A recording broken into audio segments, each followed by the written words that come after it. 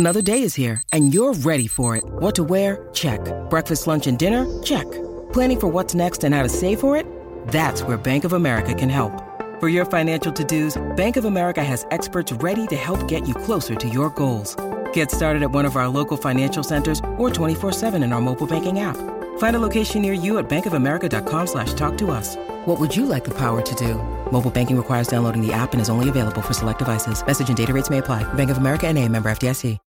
When you need mealtime inspiration, it's worth shopping Kroger, where you'll find over 30,000 mouth-watering choices that excite your inner foodie. And no matter what tasty choice you make, you'll enjoy our everyday low prices, plus extra ways to save, like digital coupons worth over $600 each week. You can also save up to $1 off per gallon at the pump with fuel points. More savings and more inspiring flavors make shopping Kroger worth it every time. Kroger, fresh for everyone. Fuel restrictions apply.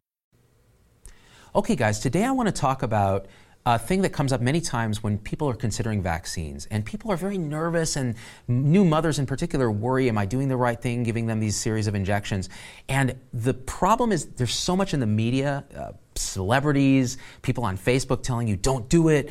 And a lot of times they will tell you, well, there's this vaccine injury court where so many awards have been given out and the government pretty much admits that vaccine caused these horrible side effects, and so you shouldn't do it because this thing exists. Now that's what I want to talk about today. I want to talk about how would you understand that in terms of where this came from, and does it matter to your decision about vaccines? It does, but not in the way you think. So this is how the vaccine court started. It's actually called the Vaccine Injury Compensation Program. And in the 70s and 80s, it went like this. Many people were suing pharmaceutical manufacturers of pertussis vaccine for perceived side effects of the vaccine which weren't real. So the vaccine didn't cause all these things like Reye's syndrome and SIDS and all this stuff, but people were going to civil court and creating enough legal fees and drama that the vaccine manufacturers felt like this is not worth our time anymore. It's so expensive just to defend against these frivolous claims. So from a bunch of people making the vaccine, it went down to one manufacturer. The government rightly saw this as it's a national security problem, because if we can't protect our children from preventable illnesses, the Soviets are going to win, because they do this, right? Most civilized countries do. And so as a result, they put into play the Vaccine Injury Compensation Program in 1986. It said this: instead of trying vaccine injury cases in public civil courts, will do it in a federal court that's specially designed to streamline the process. That means people who have real side effects from vaccines, polio could cause, oral polio vaccine used to be able to actually cause rare cases of paralysis. Very rare, but if that happened to you, you'd want to be compensated quickly and efficiently without having to spend a ton on legal fees. So this court was placed as a kind of release valve where that could happen quickly. And the way they set it up was like this: it's run by judges, there's no jury. Doctors aren't, directly involved in making these decisions. They could be expert witnesses. And based on a 75-cent excise tax on every vaccine, that's how we fund it, the court will actually provide lawyers and expert witnesses to patients who want to make their case, assuming certain requirements have been met. Now, the burden for proof in this court is actually lower than in outside. All you have to do to make your case is show, first of all, that there's a biological plausible reason for why a vaccine might have caused injury in your child. So there's millions of ways you can spin that, right? And if it's legitimate, then there it is. But if it's not, you can also come up with lots of hand-waving reasons. The second thing is you have to show that the vaccine was sort of time-wise related to the injury. So there's a cause and effect that you can kind of show, well, it happened here and therefore the vaccine was before the injury. Well, that's one thing you have to show, and then you can bring expert witnesses who don't have to prove they're experts. So the bar is quite low for proving stuff, and they did that on purpose because they wanted to make it quick and easy, and especially take care of people who, in a society where we sort of mandate vaccines, because we want that community immunity of everybody, they wanted to make it easy that if you were injured, we will take care of you, and you won't have to go through the public courts. Now, the side effect of this is that the scientific rigor of this court kind of degraded over the years because the burden of proof was so relatively small. And more awards started to be handed out for injuries that weren't necessarily related to vaccines at all. The seminal case of this is a case called Hannah Poling. Now, this really, really tragic case of a young girl, she was 19 months old, got her usual vaccinations, MMR, pertussis, polio, etc., varicella. Got those 2 days later, had what many people have when they get vaccine. They had a fever and a little irritability. Got better from that, then had a rash on her body several days later that looked like the kind of rash that you get from the varicella vaccine, where you can get a kind of a vague, attenuated chickenpox. She got better from that. Months went by. She went from being verbal, like everything for all intents and purposes like a normal child, to being unable to speak properly and displaying all the classic signs of what could be bundled into a diagnosis of autism. Well, it turns out she was then diagnosed, and this is tragic for any parent. So you can imagine you would want a court where a parent could figure out what's, at least if the vaccine was related. So the parents went to court saying it was the vaccine that caused this.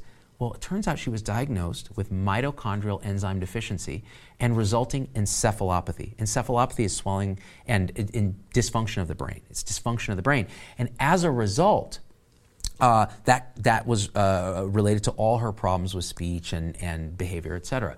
The family felt it was the vaccines that caused that. And the court ultimately, after arguments, awarded her an award saying, yes, it could be that the vaccine was at fault. Now, Hannah Polling's family then went to the press and said, this is a great example of why you shouldn't, that vaccines aren't safe. They cause autism in our poor child, and now she's going to suffer for the rest of her life. And yes, we were compensated, and you should be too, and so on. Now, nobody can fault them for feeling like they needed a reason for what happened to their daughter.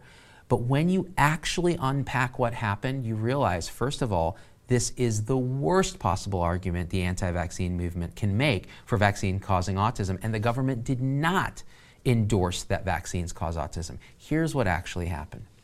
Hannah Polling, who had this mitochondrial enzyme deficiency, had her vaccinations. The plaintiff's lawyer said, well, these vaccinations caused inflammation and triggered an infection that then triggered her mitochondrial enzyme disease to cause encephalopathy. Well, it's true that infections can cause encephalopathy in people with this disease. However, it has never been shown that vaccines trigger it. And in fact, if you don't vaccinate your child, you're more likely to get those infections that are preventable that could trigger the encephalopathy. And when you look at Hannah's case, she got multiple episodes of ear infections requiring tubes over the same period of time. So who's to say that that's not what triggered the inflammation? Or it could have been something completely unrelated. So that argument holds no water. But again, the lowered standards of the vaccine court, right? The second thing is they were saying, well, now children are injected with so many antigens at once. So she got multiple vaccines, and it overwhelmed her immune system and triggered this mitochondrial disease to flare and the encephalopathy and permanent injury. Well, think of it this way. 100 years ago, there was only one vaccine. It was called smallpox. It contained 200 antigens that were injected. We've gotten so good at making vaccines now, and by the way, no autism epidemic, no people outraged, right? Just lives saved. Currently, we've gotten so good at making vaccines that we have multiple vaccines that prevent multiple illnesses. The collective number of antigens injected in our new vaccines, which are more efficient, 150. So there's actually less antigens injected than with the smallpox vaccine of old. Okay, so that argument doesn't really hold water. It feels emotionally right, but it's scientifically wrong, and often our intuitions are wrong about science, but we have to respect and understand them and discuss it. And the third thing is that, again, this idea that there's no other biological plausible explanation for why she got this, there is. She had a mitochondrial enzyme deficiency. And so the case of Hannah Polling, as tragic as it is, and as much as we would never wish this sort of thing on the children of our worst enemy, it is not an example, along with the vaccine court, of why we shouldn't vaccinate. It's in fact even more of an example of why we should.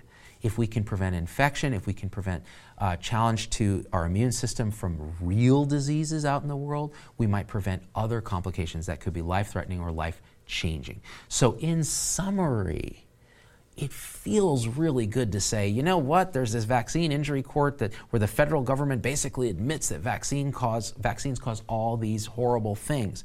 The truth, as you see, is a lot different.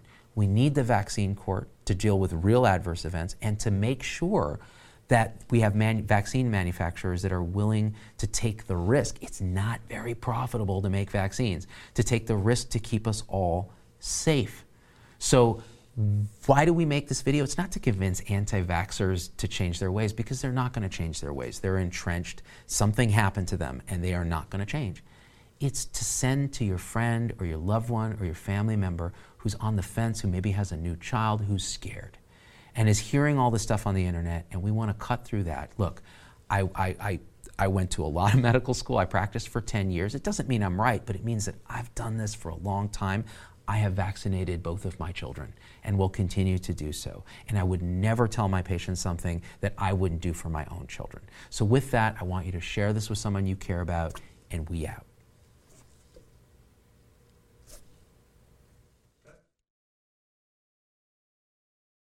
Hey, it's Dr. Z. Thanks for getting through the whole episode. That's a huge accomplishment. And so at this point, I just got to ask you for a few favors, because it just helps us so much if you leave a review on your favorite podcast platform and subscribe. It just really helps the algorithms to get this message out to others. The second thing is email me, hello@zdogmd.com. I get all these emails personally. I can't respond to them all, but I need to hear your voice, because especially on podcast, we don't have a comment section. And I want to hear how this episode affected you, what you'd like to hear in the future, what you think we got wrong, what we think we got right, anything, or just say hi. So that's really powerful. And the third thing is, financially, it helps us a lot to support the show in any way you can. And if you go to zdogmd.com/supporters, you can join our supporter tribe on your favorite platform, YouTube, Facebook, Instagram, wherever. What that will get you on those platforms is live shows with me that are exclusive for supporters, and access to our Zoom meetings where we talk about awakening realization and we share with each other our own experience. It's a powerful group effect. It's a community, really. And we support and love each other and share, again, through our own experience, how we're waking up. So, and that ripples out into systems, into transforming healthcare and education and government. So it really starts with us. So join us there if you can. Again, zdogmd.com/supporters. And I'm so grateful to have you with us.